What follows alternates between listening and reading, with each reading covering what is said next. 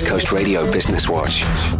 Some flood victims are homeless, while others a week later are still dealing with waterlogged buildings and businesses. For those struggling to remove excess standing water in hard-to-reach places like basements and bedrooms, South Africa's national sales manager of Husqvarna, Johan Kruger, offered some sage advice in the form of a 6-point plan. Firstly, switch off all electricity points. Step 2, ensure that you put protective gear on. 3, take a few pictures for your insurance. Then step 4, remove the loose furniture, wooden items, most importantly, and get them to a place where they can dry out. And then step 5, if the water has not been able to drain out, pump it out with a water pump. Husqvarna has a range of water pumps. You can always go and hire a water pump from one of your rental shops. And then also consider washing the walls and the floors with a disinfectant. Step 6, dry the floors and walls. You can use heaters, fans, or even a leaf blower. Okay, and then, from Husqvarna's side, we cannot fight against nature, but we can always fight against circumstances. And our thoughts and our prayers are with all those affected. And don't forget to let me know what's happening in your industry. Send an email to businesswatch@ecr.co.za. For East Coast Radio Business Watch, I'm VR van der Merwe.